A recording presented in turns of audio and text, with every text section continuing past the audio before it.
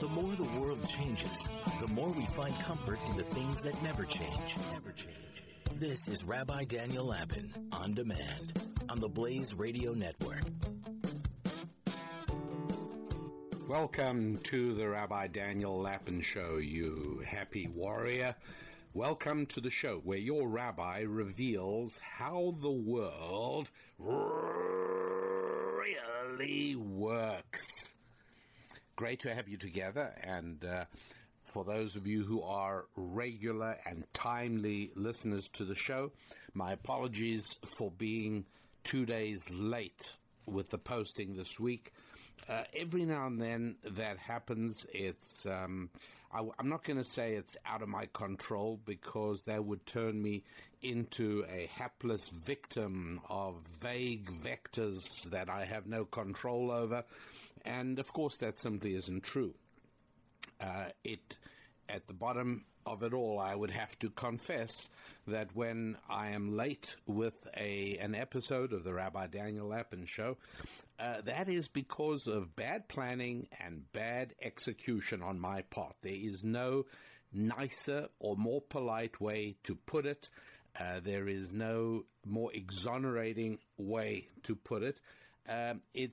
It's a simple case of culpability, bad organization, bad execution, and it makes me feel terrible, because the show is supposed to be up on the weekend and not on Mondays. But anyway, many of you listen to it days and in some cases weeks later, and for you it's not going to make any difference really. But thanks for being here, and thank you for spending a little more time with me as we together explore how the world really works.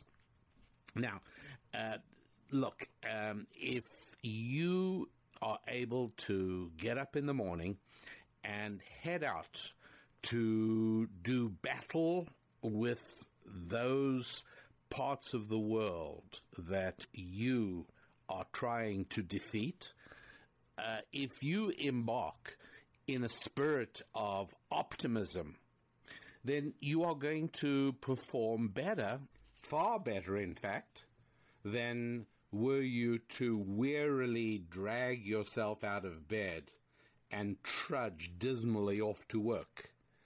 But when you're able to leap out of bed and find yourself and make yourself filled with a spirit of excitement and optimism, you are way ahead of the game and will outperform your alternative self. That is in business, financial matters, in social, even in romantic, in every possible way. Now, optimism, feeling that things are going to go your way, very helpful, even as we all know in reality that a normal day for normal human beings has its normal share of disappointments. Nonetheless, going out with that belief makes it a much better day and gives you a better shot at success. Now, the point is that is a belief, not a fact. There is no way that you can be factually assured. There is no evidence that can turn it into a fact that you are going to have a terrific day. There isn't. It is simply a case of belief. And beliefs are incredibly important. As a matter of fact, they are more important than facts when it comes to shaping our behavior and building us the kind of lives we desire and bringing about the outcomes we aim for. Beliefs are more important than facts. Oh, we certainly have to have knowledge, we certainly have to know things, but in terms of what will most effectively shape our actions, beliefs do the trick. How do we change our beliefs? Mostly by reading and by writing. And so those of you who have already learned and understood my principles from ancient Jewish wisdom about the things you should be writing at the beginning of your day, and the things you should be writing at the end of your day, then you already have real-life experience of this. And I receive beautiful, beautiful letters from many different people speaking about the impact these things have had on their lives. Yes, when you write down certain things, it can impact your belief. What else impacts your belief is reading the right things. And obviously what I'm excluding here is watching. I cannot adequately emphasize how little real value you gain from time invested in watching screens. There is absolutely no return on investment there. There isn't. But if you read, there really is. Which suggests that if you look around your home, please take a serious and critical look around your home. What I want to know is, how soon after you walk in the front door do you see books? Now, I have been in homes that are beautifully elegant, sparkling clean, Spartan, with elegant furnishings and beautiful wall treatments and lights that not only shine light but are delightful to look at, but there's not a book in sight. And it concerns me. It worries me. I know of a young man who is now very happily married to a young lady whom I recommended that he meet. And he came to see me after his first date, and I said, how did it go? He said, well, I really liked her, but I cannot marry her. And I said, well, okay, then if you can't, you can't, but just as a matter of interest, why? He said, because when I arrived at her home to pick her up, her parents were very nice, but there wasn't a single book to be seen. I sat in the living room for a while. They brought me into the dining room. I saw two houses. I saw two rooms. I saw a hallway. I didn't see a single bookcase with not a single book. He said, that means that she didn't grow up in a home where ideas are discussed. And that spells doom to me. I can't do that. Can't marry somebody like that. I was puzzled by this, and I called up the girl's father, whom I knew, chatted with him a while. It didn't take long before he mentioned that his daughter had met this guy and that he'd met him as well. I said, what did you think of him? He said, well, you know, we only had about 10 minutes to chat while my daughter got ready, but certainly seemed a very nice guy, and I hope he and my daughter spend a little more time getting to know one another. I said, well, I don't know that that's going to happen. Let me tell you what he told me, and I will tell you, it baffles me a little bit. Knowing you as I do, I am puzzled. This is not what I expected to hear. He said, what are you talking about? I said, well, this guy made the observation that you had no books in your home. And he burst out laughing. He barely let me finish the sentence. And he said, I think I've got a library of at least 3,000 books. Between my wife and myself, we've accumulated at least 3,000 books that we cherish. I said, so what's going on? He says, very simple. He said, my wife has a certain decorating flair and a certain look she likes. And so for the public rooms of the house, like the dining room and particularly the living room, I was perfectly happy to let her have a way because I really couldn't care less. So in those rooms, she went for a very spare look. And in the other rooms of the house, he said, particularly my study, we even have a little library. He said, those are packed with books. Well, I was very relieved, and I said, do me a favor. Next time this young man swings by to pick up your daughter and she keeps him waiting, as she probably will, just take him into your study to chat. And he laughed and he said, well, of course I will. Never occurred to me. And I said, you've got to be aware of that. A house, a home with no books visible radiates a certain impression. But even more importantly than that, when you've got books available, when you have books around, then you are more likely to pick one up and if you're sitting down, you look. I love my bookcases. I very often walk in and I stroll up and down the bookcases for a moment or two till I find something that catches my eye, and it's usually a long lost treasure that I've read years ago. I haven't looked at recently, and I'm just delighted to pick it up and spend 15 minutes while I'm waiting for something to happen, reading that book. It's a good thing. So I just recommend, particularly if you're raising children, then it's a foregone conclusion. But even if the most important person you're raising is you, right, you have primary responsibility for you, then having books around is just a good thing. And I realize that today we have e-books and Kindles and everything else, and they have their value, they have their use. There's no question about it. I make use of it myself. But there is also something to be said for having books that mean something to you in proper paper form on your bookshelf, because, well, it's obvious, isn't it? Big difference between having a paper book and a book that is essentially an arrangement of electrons. Very big difference indeed. Okay, so moving right on from books and beliefs, the idea your beliefs are shaped more by reading than by watching something. Why is that? Because it involves time and thought. There's cognitive process going on. With watching, there is, by design, no time for any thinking. As a matter of fact, more so than before the 1960s, and this is something you can do as reliably as I did myself, which is test the difference.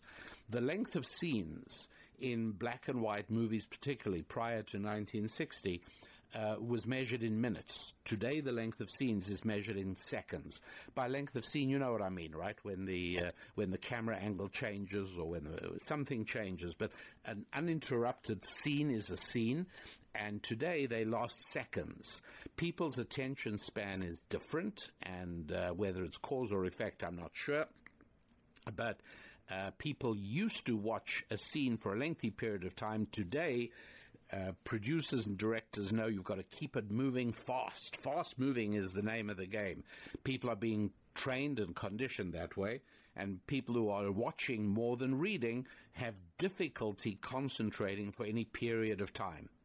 So there in itself is another very good reason for keeping books around and reading, because while the idea is being communicated to you over the passage of several sentences, your mind is working and building a structure in which to house that idea. And so reading the right books will help you inculcate the right beliefs. And beliefs are very important indeed. Would you leap onto a ticking bomb to save a group of relative strangers waiting at the bus stop with you?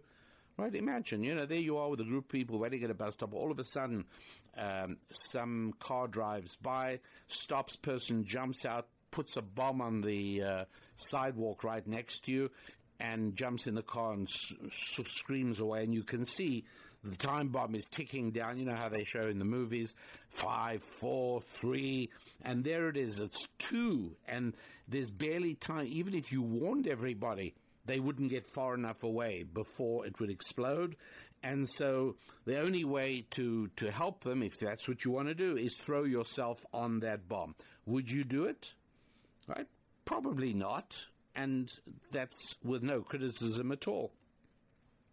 Well, in the Battle of Iwo Jima in the Pacific during World War II, there was a United States Marine called Jack Lucas, who 2 Japanese grenades landed exactly where he and his buddies were in a trench, and he grabbed off his steel helmet and put it over the 2 grenades and threw himself on top of the helmets, and everybody survived. He lived the rest of his life with hundreds of pieces of shrapnel in his body, but he survived. But everyone else survived because of his action. And more recently, in 2008, it was in Afghanistan that a British Royal Marine by the name of Croucher used his gear to pin a grenade to the ground. A grenade bounced into the room they were in, and he threw down his body armor and lay on it, and it absorbed the majority of the blast.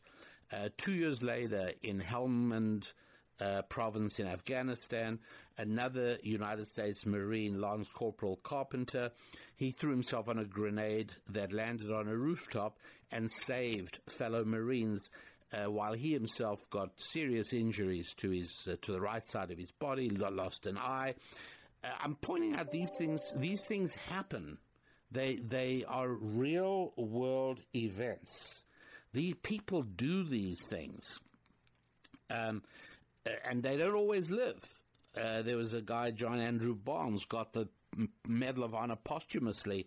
He jumped on a grenade to save the lives of wounded comrades during the Vietnam War.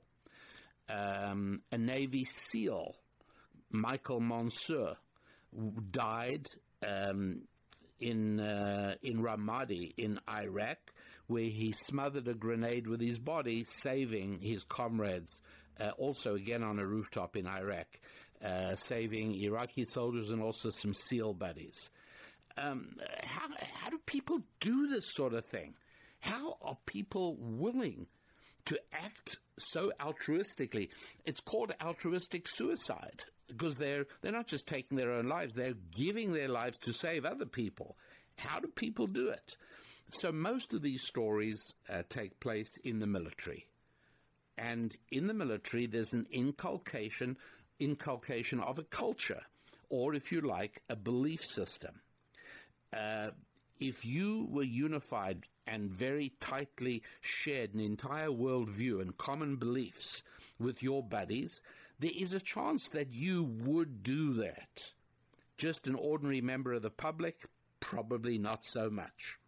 But bear in mind, of course, that during basic training, no drill sergeant ever got up and said, don't forget, grenade lands next to you, throw yourself on it to save your buddies. Right? Never happened. Nobody ever said that. And yet, it's what people do. Because when you develop a belief, it shapes how you're going to act. And that's what these things are. It's not enough to say just the same culture. It's got to be beliefs. It's deeper than a culture. It's something that really penetrates, not through your brain, but to your very heart, to your soul.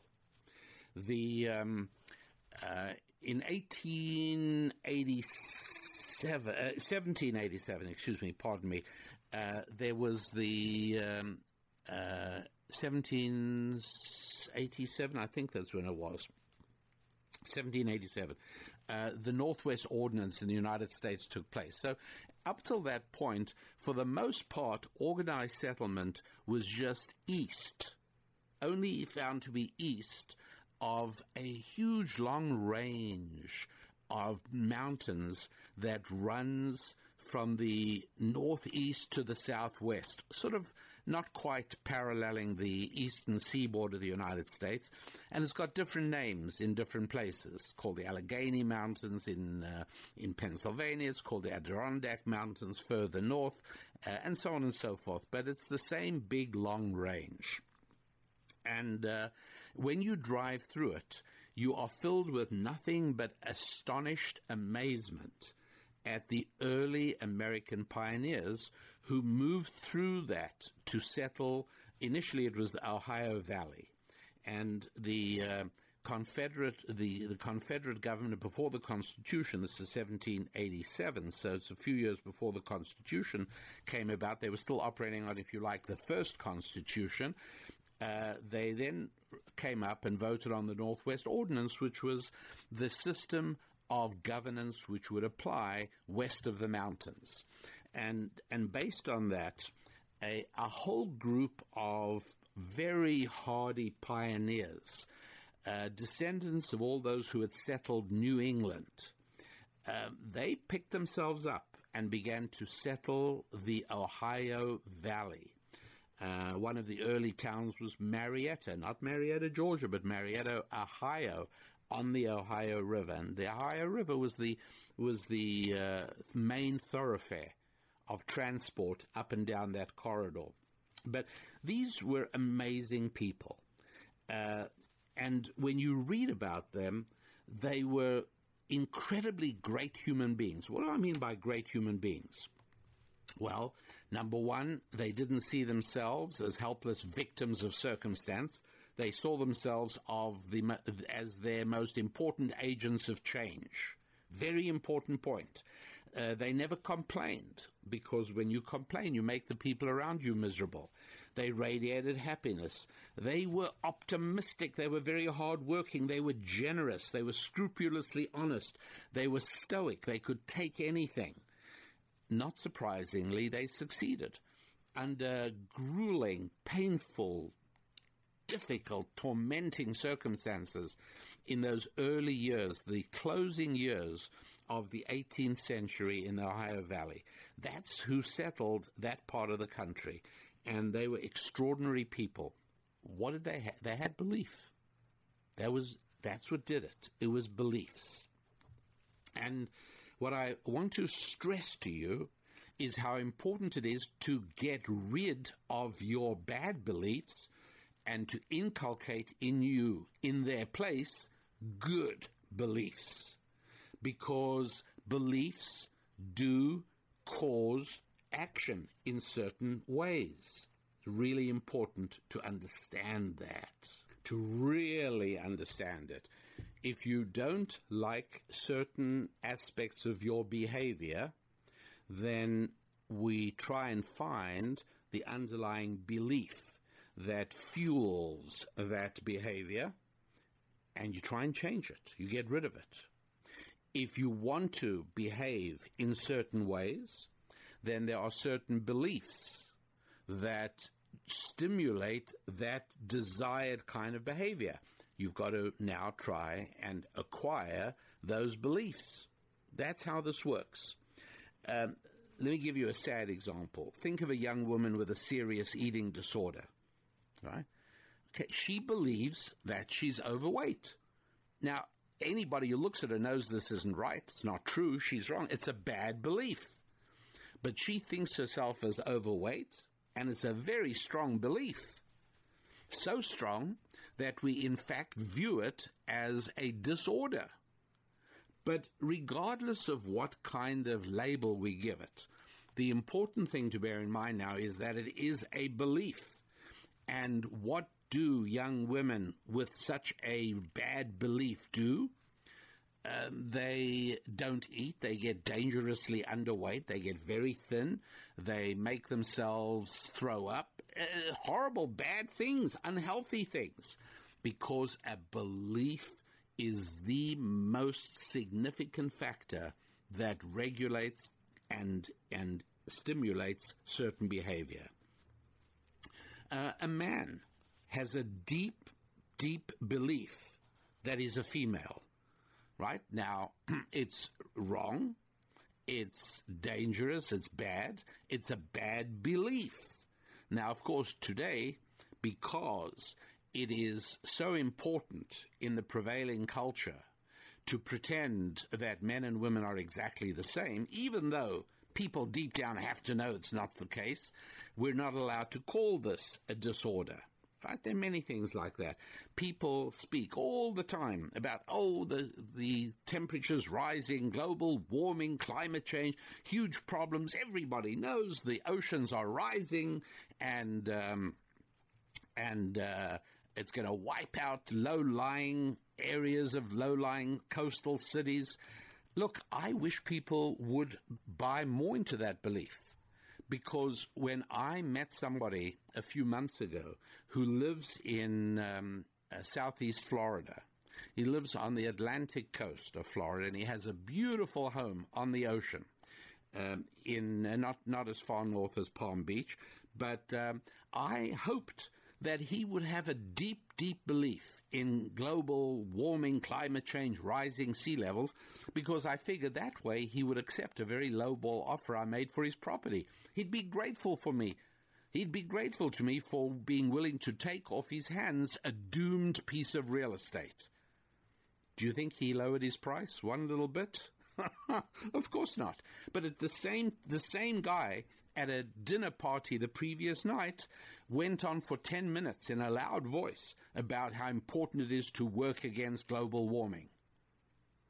So his belief isn't a real belief. If it was, he'd be willing to sell his property for cheap. And so a guy has a bad belief that he is a female, and what does he do? If we let him, if we don't intervene and provide him with some psychiatric help, what happens is he goes in for irreversible genital mutilation in his quest to make his body match his belief of himself. Believes he's a woman, that's what happens. You can do very awful things as when your belief drives you in that direction, and of course you can do very wonderful things when your belief drives you in that direction.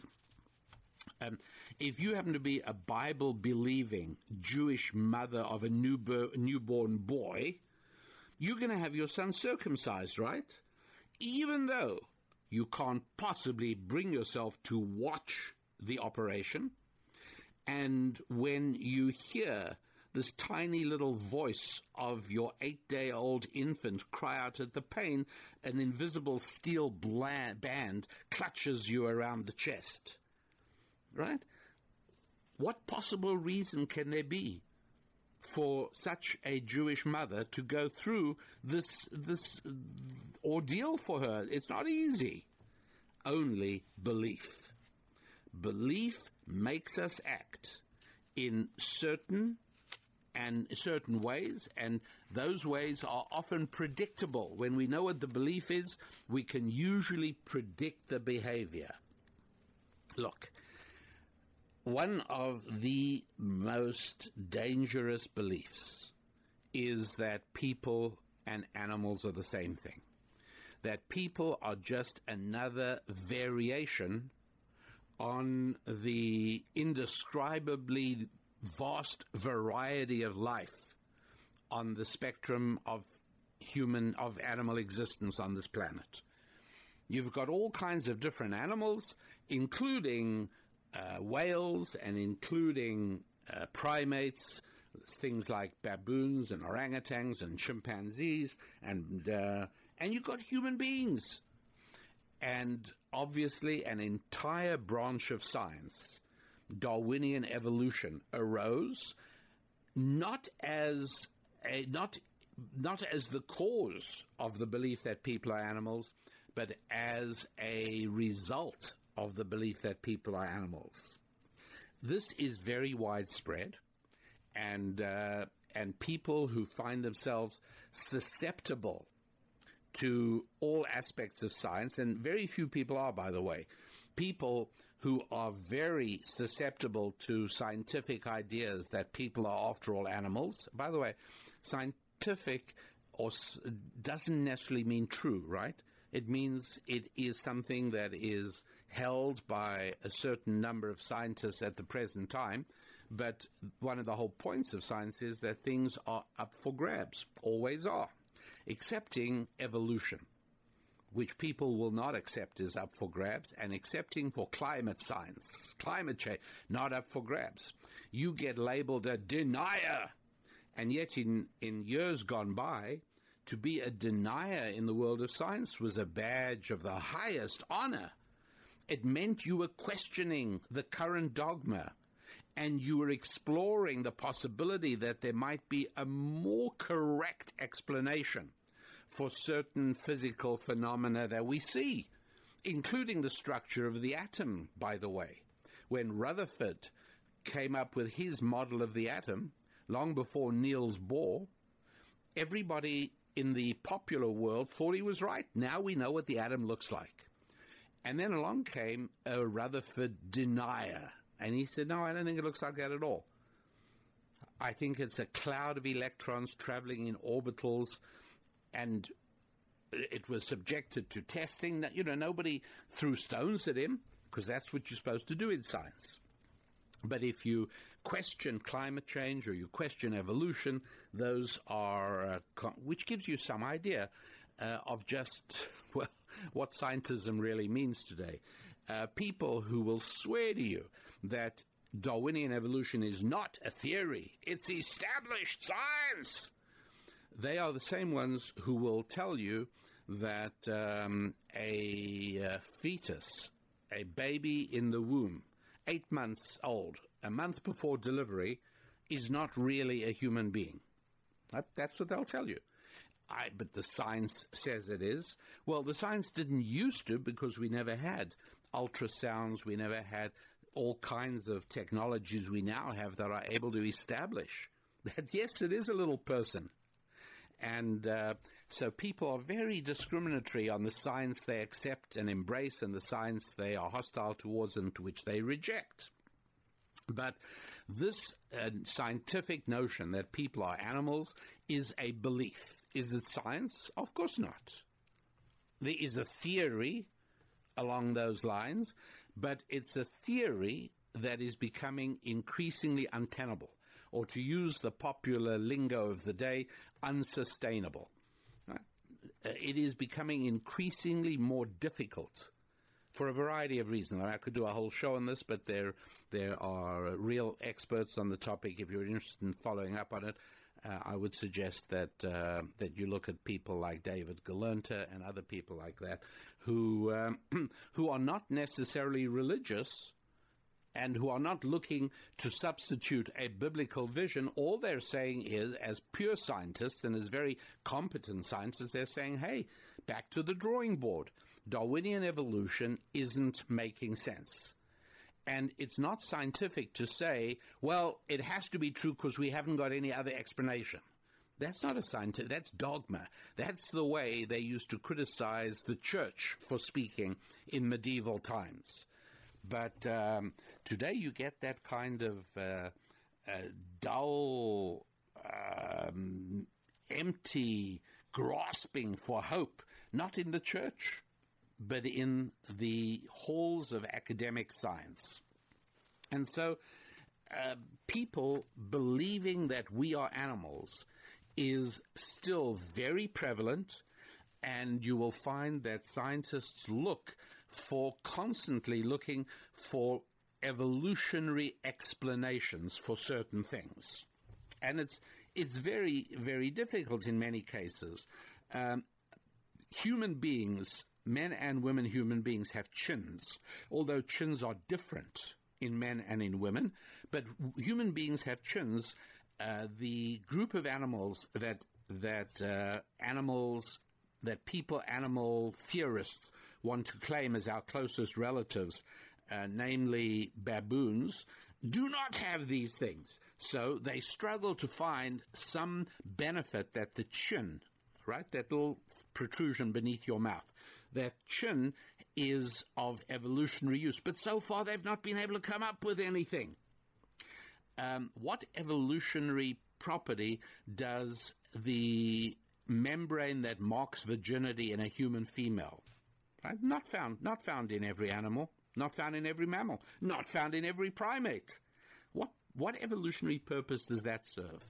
And if you look hard enough or struggle strenuously enough, you end up with some kind of explanation that is biological for the presence of a hymen or the presence of a chin or the presence of absence of a baculum and so on and so forth. But they always try and find, well, it doesn't serve an evolutionary purpose, etc., etc. But the reality is that there is a spiritual purpose for all of these things. You want to know the spiritual purpose of a chin? We'll do that in a future show. It will be a distraction from the topic for today. Today I'm talking about the power of beliefs and the danger of this commonly held belief that people are animals.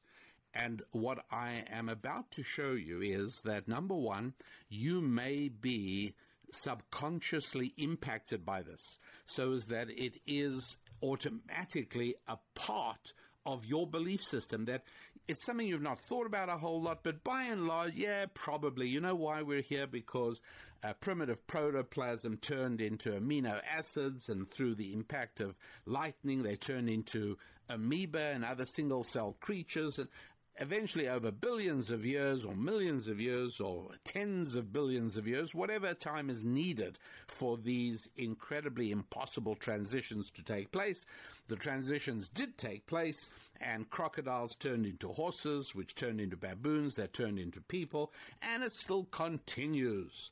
Who knows what we will look like down the road? Maybe point one is that on some subtle subconscious level, you have been effectively propagandized into believing this. This is possible. And number two, I want you to know that the way you act and don't act is then, as a result, sadly impacted by this wrong belief. In other words, if you're not where you want to be, in terms of relationships, both romantic and economic, financial and social, if you're not where you want to be, then it's time to examine beliefs. And the most likely culprit is a subtle but deep-rooted belief you may well have that people are just a sophisticated form of animals. Huge implications, and I want to show you a little bit about that. But be assured that if you do have a belief that people and animals are the same, good luck to you, because you are unquestionably going to find that how you live your life and how you interact with other people is indeed a function of this belief. Another thing about beliefs is that people tend to want to evangelize their beliefs. I don't know if you've noticed that. Whatever the beliefs are, I find quite often when I go to speak to a church, you know, out of several thousand people in the audience, there are always some younger, less experienced, but very ardent and very devoted Christian members of the church, and I love it. I mean, I find it so moving when they come up to me and ask me if they can talk to me about the New Testament, and they'd like to speak to me about embracing Jesus as my Savior. That's what they want to. And if there is an older and more experienced, sometimes the pastor himself will put his arm on the young person's shoulder and say to him or her, I think you probably would be better off not having this conversation with a rabbi. And I usually, at that point, I thank the person. I say, I know that your Christian belief is one of the dearest things to you in your entire life. It is a belief of paramount importance. So I really feel flattered that your love for me is manifested by your wanting to share with me something so precious. But I prefer remaining focused on the things that we have in common, namely the Bible, God's plan for human interaction, both economic, marital, romantic, social, rather than focusing on the theology in which we differ. And, you know, everybody smiles and it's okay. But I totally understand the desire to evangelize. And there are Jews who do it as well. However, Jews do not evangelize people of other faiths. They do evangelize fallen away Jews. They seek out Jews who are Jewish by culture and by ethnicity, people who grew up with either Jewish parents or Jewish grandparents, but have dropped all kinds of connection with God. And there are many Jewish groups who feel a deep need to evangelize their beliefs to their fellow Jews who are, shall we say, lost in that sense. But even if the beliefs are not religious per se, but they are beliefs in global warming, or they are beliefs in that we're running out of gasoline, whatever it is, people do feel a need to share their beliefs with others. And one of the reasons is that our deepest form of companionship comes from people with whom we share beliefs. Please hear me say that one more time. Our deepest form of human connection comes when we are with people with whom we share beliefs, right? Not facts. If we all know how to do the differential and the integral calculus, that doesn't make us brothers. We don't feel particularly close, right? If we both know how to repair fine engines on fine automobiles, we know those facts, doesn't necessarily make us companions. Now, if we both have love affairs with BMW cars, then we might be part of a BMW car owners club, and we'd feel an affinity there because we believe that BMW is the finest car in the world. By the way, I'm not saying that's my belief at all, but it's certainly a very fine car, but I wouldn't go as far as that, and I probably wouldn't join a car club either. But I can readily understand a deep companionship coming from people who share beliefs like that. So this is one of the reasons when you can share or spread a belief with somebody, you are increasing your social circle of people you feel close to. And existential loneliness is the worst thing, right? None of us like that feeling of loneliness. We do anything to get away from it. And I've spoken about this in previous shows, but when you feel that there's just no one, and particularly single people are more prone to this, provided you've been smart enough to make sure that not only have you married somebody with whom you share beliefs, but the two of you, as part of your marriage nurturing system program, hear me clearly, part of your marriage nurturing program, you make sure that you and your spouse engage in activities that regenerate your shared beliefs, whatever it is, by the way. A marriage can be a strong marriage if you both believe in BMW cars, to go back to that perhaps frivolous example. So shared beliefs, very important. Ideally, you want to marry somebody with whom you have a shared belief, at least over basic and important beliefs. Religion is obviously first in that list, but if for one reason or another you've made the decision that this person you want to marry, although you don't share beliefs, is so ideal in every possible way that you are willing to go ahead on the proviso that you both agree that you are going to have to engage in marriage nurturing activities that revolve around bringing about shared beliefs. And that is, by the way, at the heart. When I do marriage coaching, that is one of the tools in my toolbox.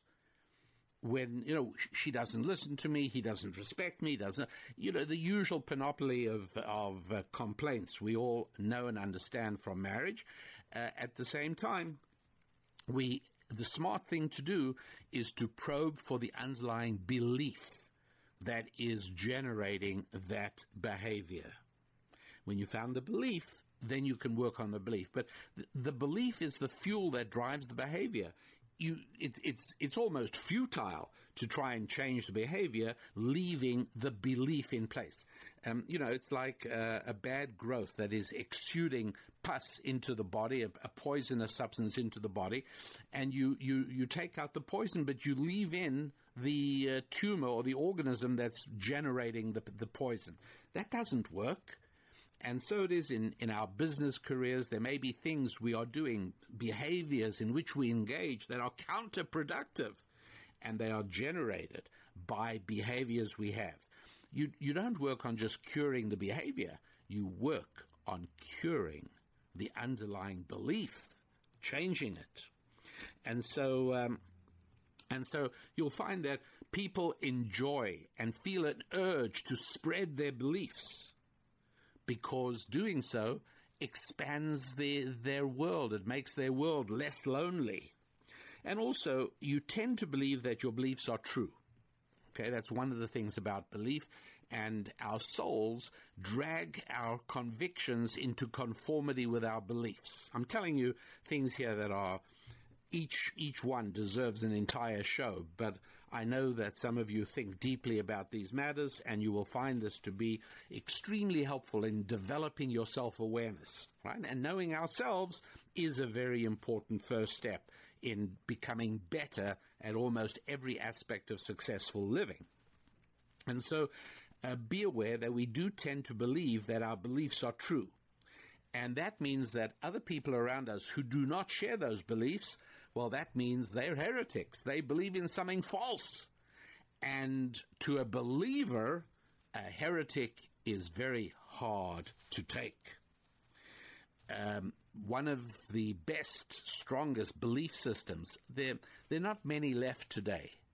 There really aren't many, but there was a period during the 20th century where both in America and in Russia and in China, there were true communist believers. And you were able to get people to kill their parents as the result of communist belief.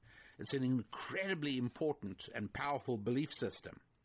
And when people believe it, the actions are reliable and predictable. And that's one of the reasons that it wasn't enough in communist tyrannies.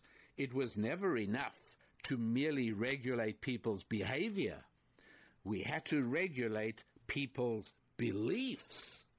And when you regulate people's beliefs, you need a way to do that. And communism used to call them re-education camps. In Russia, they often used to send people with the wrong beliefs to psychiatric hospitals. They used to send them to re-education camps. China was big on re-education camps. It's a place you send people to when you don't like their beliefs and you want to change their beliefs. One of the reasons I call public schools in America GICs, government indoctrination centers or camps, is because that's exactly what they are. They are places specifically designed to inculcate a certain set of beliefs in the next generation of voters in America. And one of the best ways of inculcating the right beliefs, books. That's right, exactly, books. And if you have shelves and shelves full of books in your house, let's say you got teenage kids or pre-teenage kids, if they are typical of today, they may well be spending a lot of time on a screen already. And part of you rebels at the notion of imposing screen-free family time. Because your children might say to you, what are we supposed to do? That's not fair. Well, how can you tell us we're not allowed to use our iPads or our screens or our devices or our phone? Why we can't do that? What are we supposed to do? And if you can answer, well, because screen-free time is book time in this family, then you're ahead of the game. And I'm not saying it will transfer without rebellion, without resistance, without sometimes discouraging opposition from your children. But if you stick to it, you will be able to institute screen-free hours. And who knows, you might even be able to introduce a screen-free day. So, for instance, in my family, Saturday is a screen-free day. Everybody knows just how it is.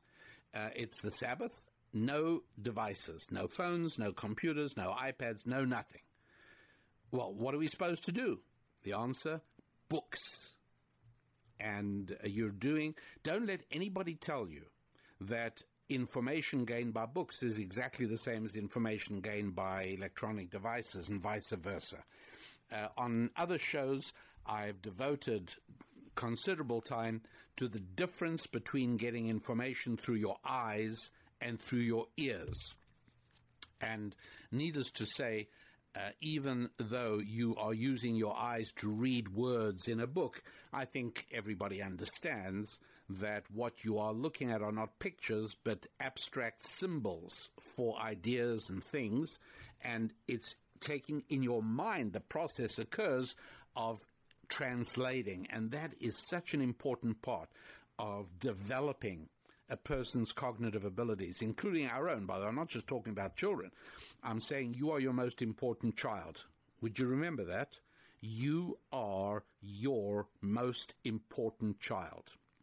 It really is important for you to make sure you raise yourself properly. It's important for you to educate yourself properly. It's important for you to get rid of your bad beliefs Just as it is important to get rid of your children's bad beliefs. It's important to inculcate in yourself the right beliefs, just as it's important to inculcate in your children the right beliefs. That's right. And so among the beliefs that is so damaging and so destructive that I want to focus on today, it is the animal equals people lie. This belief is very, very seductive, right? I really do understand it. I do get it. I'll go further than that. I'm going to say it's perfectly natural and perfectly normal to think of yourself as an animal. I'd say that's almost the default condition. If you're not raised to believe in a creation model in which God created animals and then he created people, different category, different story, different creature. If you're not raised in that, if you don't know anything about that, then I'm sure the natural default condition is to think of yourself as an animal. I think my children used to play a game, what sort of animal, if you were an animal, what sort of animal would you be? And I recall on car journeys, this provided hours of entertainment. How about Indian warriors? Some of the names of great American Indian chiefs. I'm sorry, did I offend anybody? Native Americans. Some of those names are terrific. You remember Sitting Bull, Crazy Horse, the Miami War Chief. And by the way, surprisingly, not down in Florida, but in the Ohio area in the 1700s, in the 18th century. So there was a big battle called the Battle of Fallen Timbers. It was fought round about where Toledo, Ohio is today, and it was fought in the closing years of the 1700s, like maybe 1794, 1795, somewhere there. And the Indian chief of the Miamis was Little Turtle.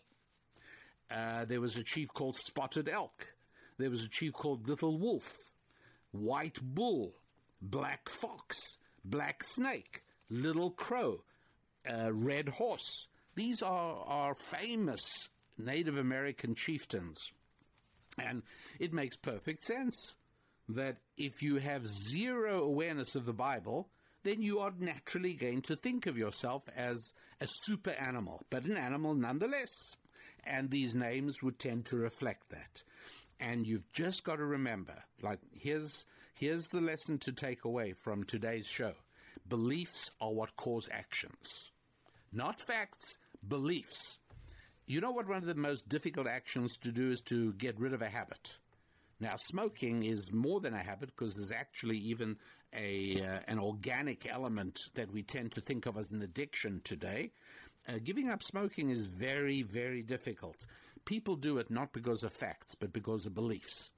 Very few people, if ever any, gave up because of a stupid printout on the side of a cigarette pack. The Surgeon General has determined that smoking is I mean, this is socialistic nonsense, printing this kind of stuff.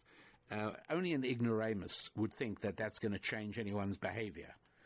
Outside hotels, in the front door of hotels in California, there's now a plaque which says, inside this building, there could be carcinogenic substances which could be dangerous to expectant women, etc., etc.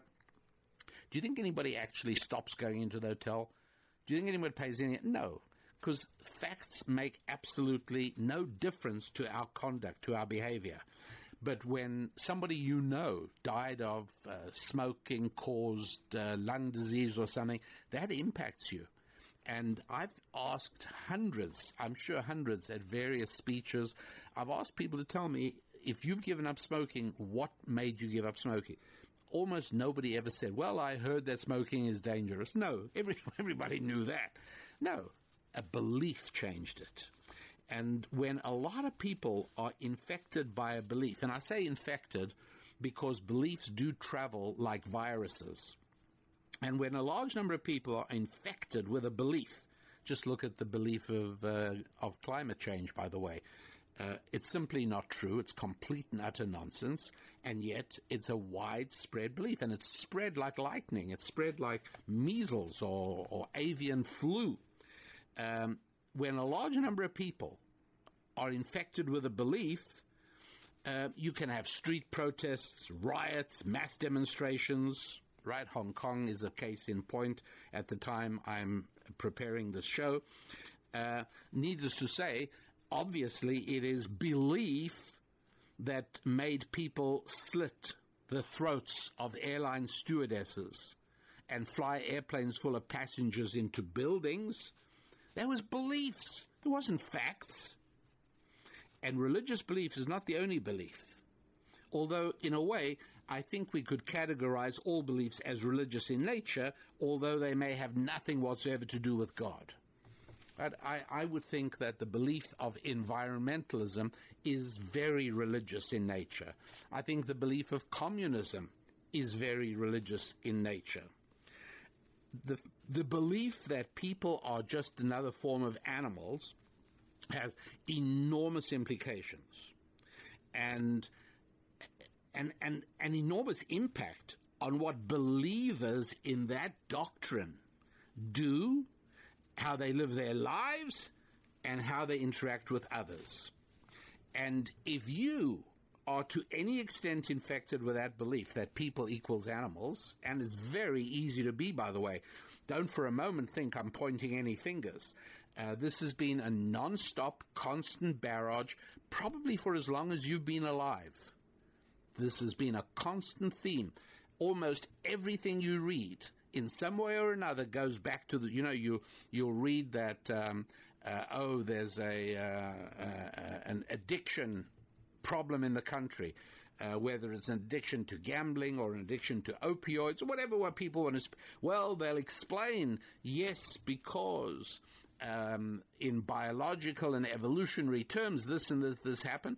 How about speaking about soul and spiritual terms? They don't know how to do that because the culture has been completely captured by the people equals animals dogma. Please don't think for a moment that America is not a religious country. It is. It is. In the United States of America, we have two religions, not one. We lie every time we say the anthem. We say the Pledge of Allegiance, one nation under God. It's not true. We're two nations under at least two gods. It's two different belief systems in America today. Not facts, beliefs. And as a result, people behave in certain predictable ways. Really, we do have to understand that. And we've got to know how easy it is for us to gain the belief that people are animals and the fact that this has real results. You cannot overestimate how important it is for you to identify the beliefs that have taken root in your soul and how critically important it is to make sure that you rid yourself of the wrong beliefs and adopt correct beliefs. Look, let me tell you the most dangerous impact of people equals animal dogma. If that dogma has found a home in your heart, then you deep down believe, here's what you say to yourself, I can't change what I am. I can't help it. That's what I am. I am what I am.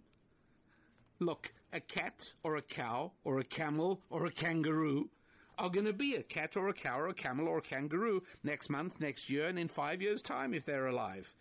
They're not going to change, and I'm an animal. What do you want from me? I am what I am. Stop trying to change me. Those are the things you say, think, and feel when the dogma of animal equals people has taken root. Tragically, there are many people whose lives are stalled. There are many people who have no reason to suppose that tomorrow is going to be any better than today. And that is because in their hearts they're saying, I am what I am. Can't help it. I am what I am. An animal is a victim. Whether my dog eats or not depends on me. It doesn't depend on him. It's very simple. And so whether I have more money today than I had yesterday, it only depends on my ability to change. And while an animal does not change, the whole point of being a human being created in the image of God is that we can change. Yesterday, you might have been a drug addict who has not worked a day in the last 5 years, and tomorrow you could resolve to change. Painfully, stressfully, it's hard, but the reality is that you and I both know people who are today living lives of unarguable success, people who are happy and fulfilled, who 15 years ago, 10 years ago, even 5 years ago, were in the depths of despair, and whose lives were hopeless and going absolutely nowhere. An animal in bad shape is an animal in bad shape. Nothing's changing. But a human being can change. But if you are infected with that belief that I am what I am, I can't help it, right? My life is what it is. If you're infected with that, the only way to stop that poison wreaking its havoc in your life is to stop the tumor that produces that poison. And that is the belief that an animal and you are the same, that you're just another variety of animals. Here's something else that happens. When enough people accept this belief and enough people devote themselves to the doctrine that people equals animals, then you cannot punish criminals, right? In some municipalities in the Netherlands, right now, anyone leaving possessions in an unlocked car gets prosecuted and punished more than the thief who takes them. In San Francisco, if you leave a gun in a locked car, you get a worse punishment than the thief who steals it, right? Because we do the same thing with animals, right? When a wolf devours the sheep or the cow of a farmer, we don't hold a conference to discuss the deteriorating morality of wolves, and we don't seek out a wolf to conduct a punishing foray. We don't do that. We say to the farmer, hey, tough luck. Next time you'll learn to look after your livestock better. That's all. And as soon as you believe that people are animals, then we no longer punish criminals, but we punish the law-abiding, the citizens, the farmers. And we say, hey, you put the stuff in your car. The criminal did what criminals do. He's an animal. He stole. Now, you went and put the stuff there. It's your fault. You made him do it. And that's what they say. And so, furthermore, I'd tell you, in parts of the United States of America, where the courts punish people now depends on their economic status. I mean, it's really shocking. But there are judges who provide more lenient sentences or no sentence to a defendant, a criminal defendant, who is perceived as poor. Now, it's very important to distinguish between deprived and depraved. Many, many, many people have nothing, not because they're deprived. Nobody's deprived them of anything. They are depraved. For years, they've been living their lives in such a way so as to produce this horrible negative outcome. And we tend to say, oh, they must be deprived. They have nothing. They weren't deprived. A depraved lifestyle from them and their parents and their grandparents created the problem they're in. Depraved and deprived are not the same. And so we now find in courts that poverty is just another proof that we are just a variety of animal and that it's not right. An animal does something wrong, you don't punish the animal. It does what its instincts lead it to do. How strange is it not? You can be quite sure that a generation or two ago, you had a relative who studied the Bible. And in Leviticus 19, verse 15, there was a verse that your ancestor did not understand. You know what it says? Do not favor the poor or show deference to the rich. Judge your kinsmen fairly. Don't show favor to the poor. I can understand a judge favoring the rich. But what on earth is the Bible doing warning us that a judge must never favor the poor? Well, because God knew. that as people begin to believe they're animals, the court system will favor the poor and penalize the rich. And that's exactly where the United States is at right now. So is the United Kingdom, by the way. Maybe other countries as well. I'm not up with that. Listen to Exodus chapter 23. The beginning of Exodus chapter 23, verse 2 and 3. You shall not side with the mighty. Speaking to judges, you shall not side with the powerful to judge wrongly. You shall not give distorted testimony in a dispute, so as to pervert justice in favor of the mighty. Nor shall you show deference to a poor man in his dispute. And today, in the United States of America, if a poor person comes up against a rich person, the courts and public opinion favors the poor over the rich. Who would have believed that would ever happen? It's pretty obvious. If you look at the manufacturer's instruction manual that I know as the Bible, then you will see it was very obvious.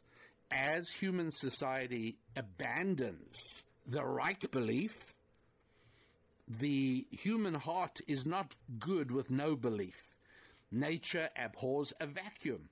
And if you let the right beliefs out of your heart, the wrong beliefs will sneak in.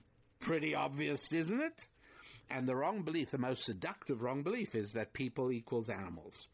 And the results of that, unbelievable. You can't change what you are, right? You are what you are. So you're condemning yourself to whatever your current situation is.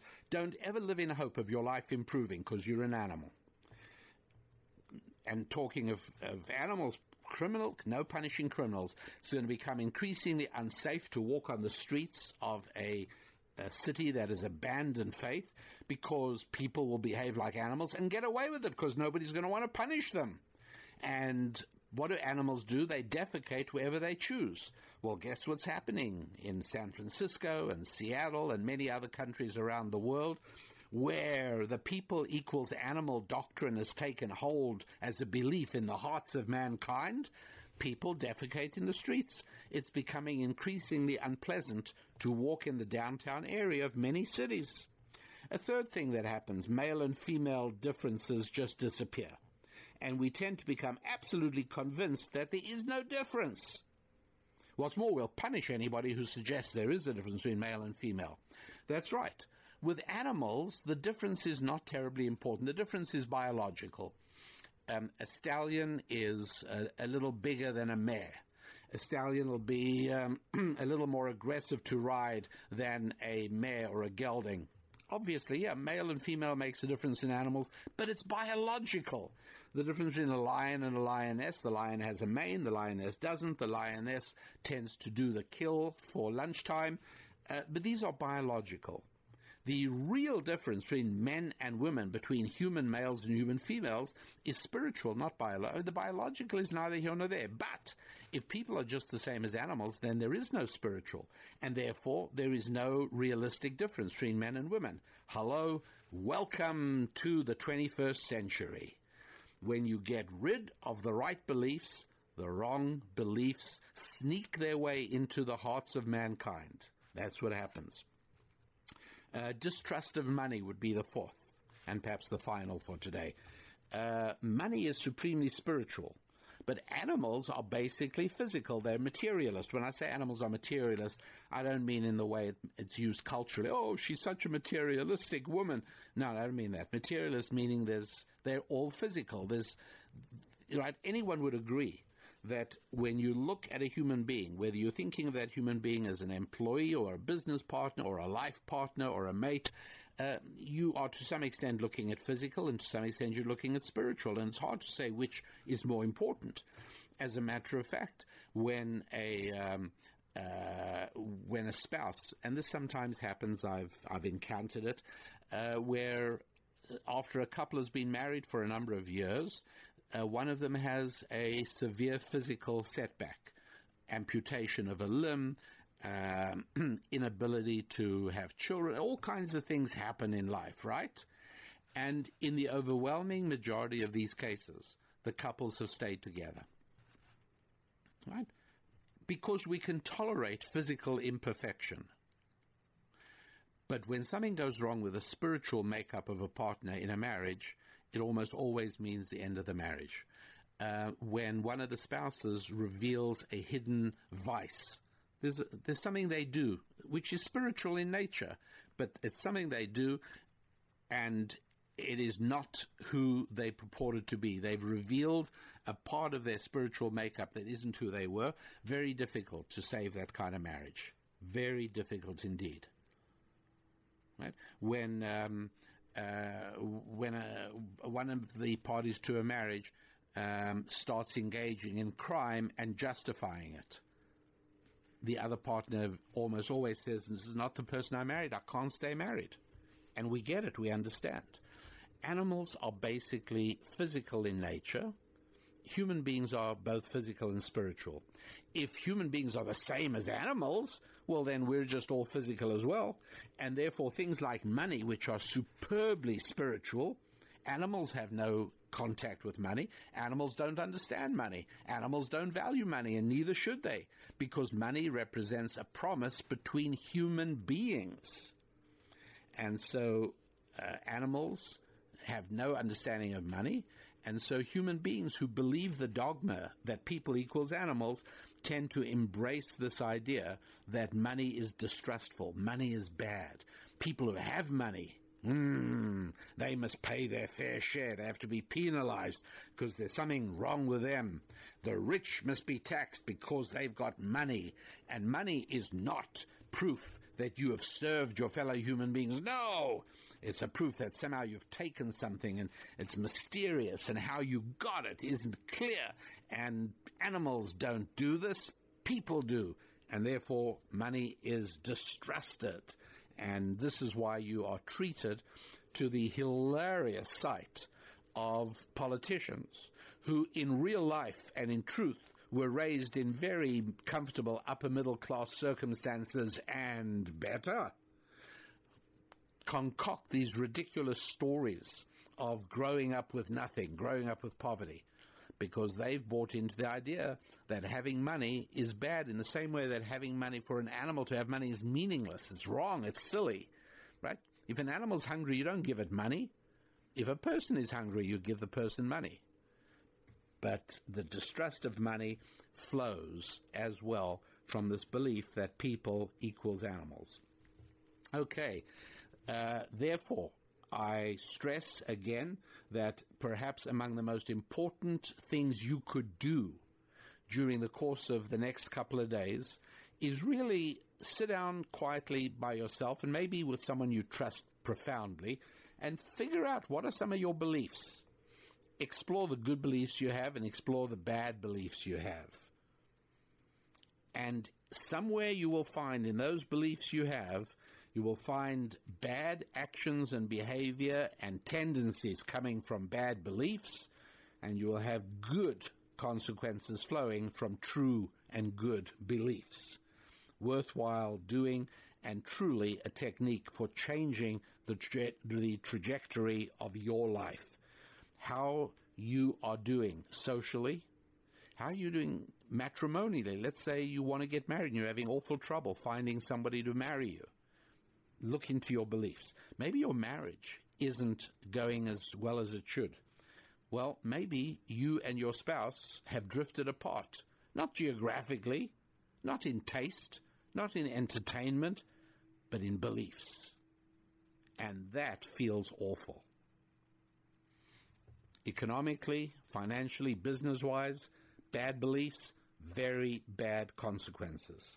So go ahead, explore these things, and do be sure to let me know. Let me know how it goes. Let me know some of the beliefs you're finding.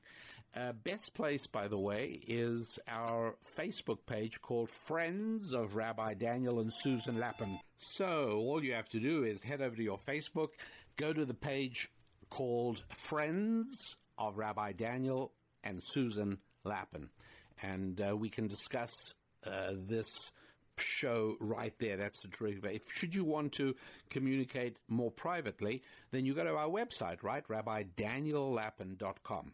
And there's a Contact Us tab.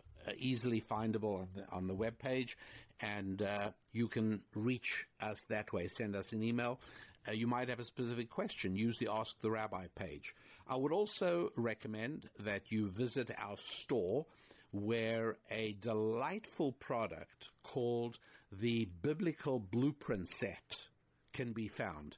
This is 5 audio programs. You can download it right away now, or you can have it mailed to you, whichever you prefer.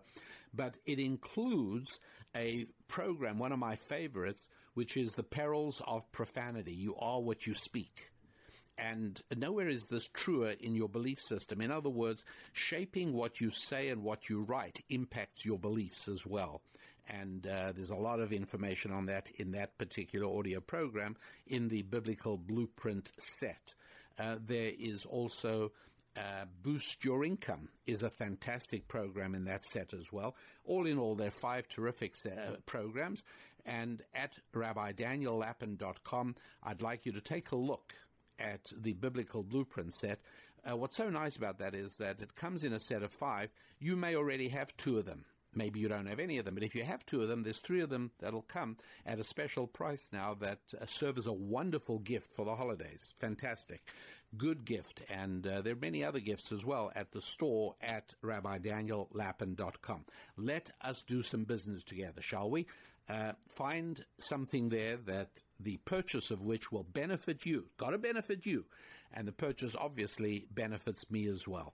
We both smile at the end of a transaction at the store at RabbiDanielLapin.com. So, thanks for being part of the show. Thank you for spreading word on the show. Really appreciate that. Many of you are doing that, and it's turning out to be very effective, as I pointed out in the past. Our listenership is going through the roof, and it's great. I mean, I feel a growing sense of community with people who may or may not share all my beliefs, but we obviously share some beliefs because here we are together, and that is absolutely fantastic. So thank you for being part of the show. I want to wish you a wonderful week ahead, a week of good times with your faith, good times with your family, good times with your friends, and good times with your finances. I'm Rabbi Daniel Lapin. God bless.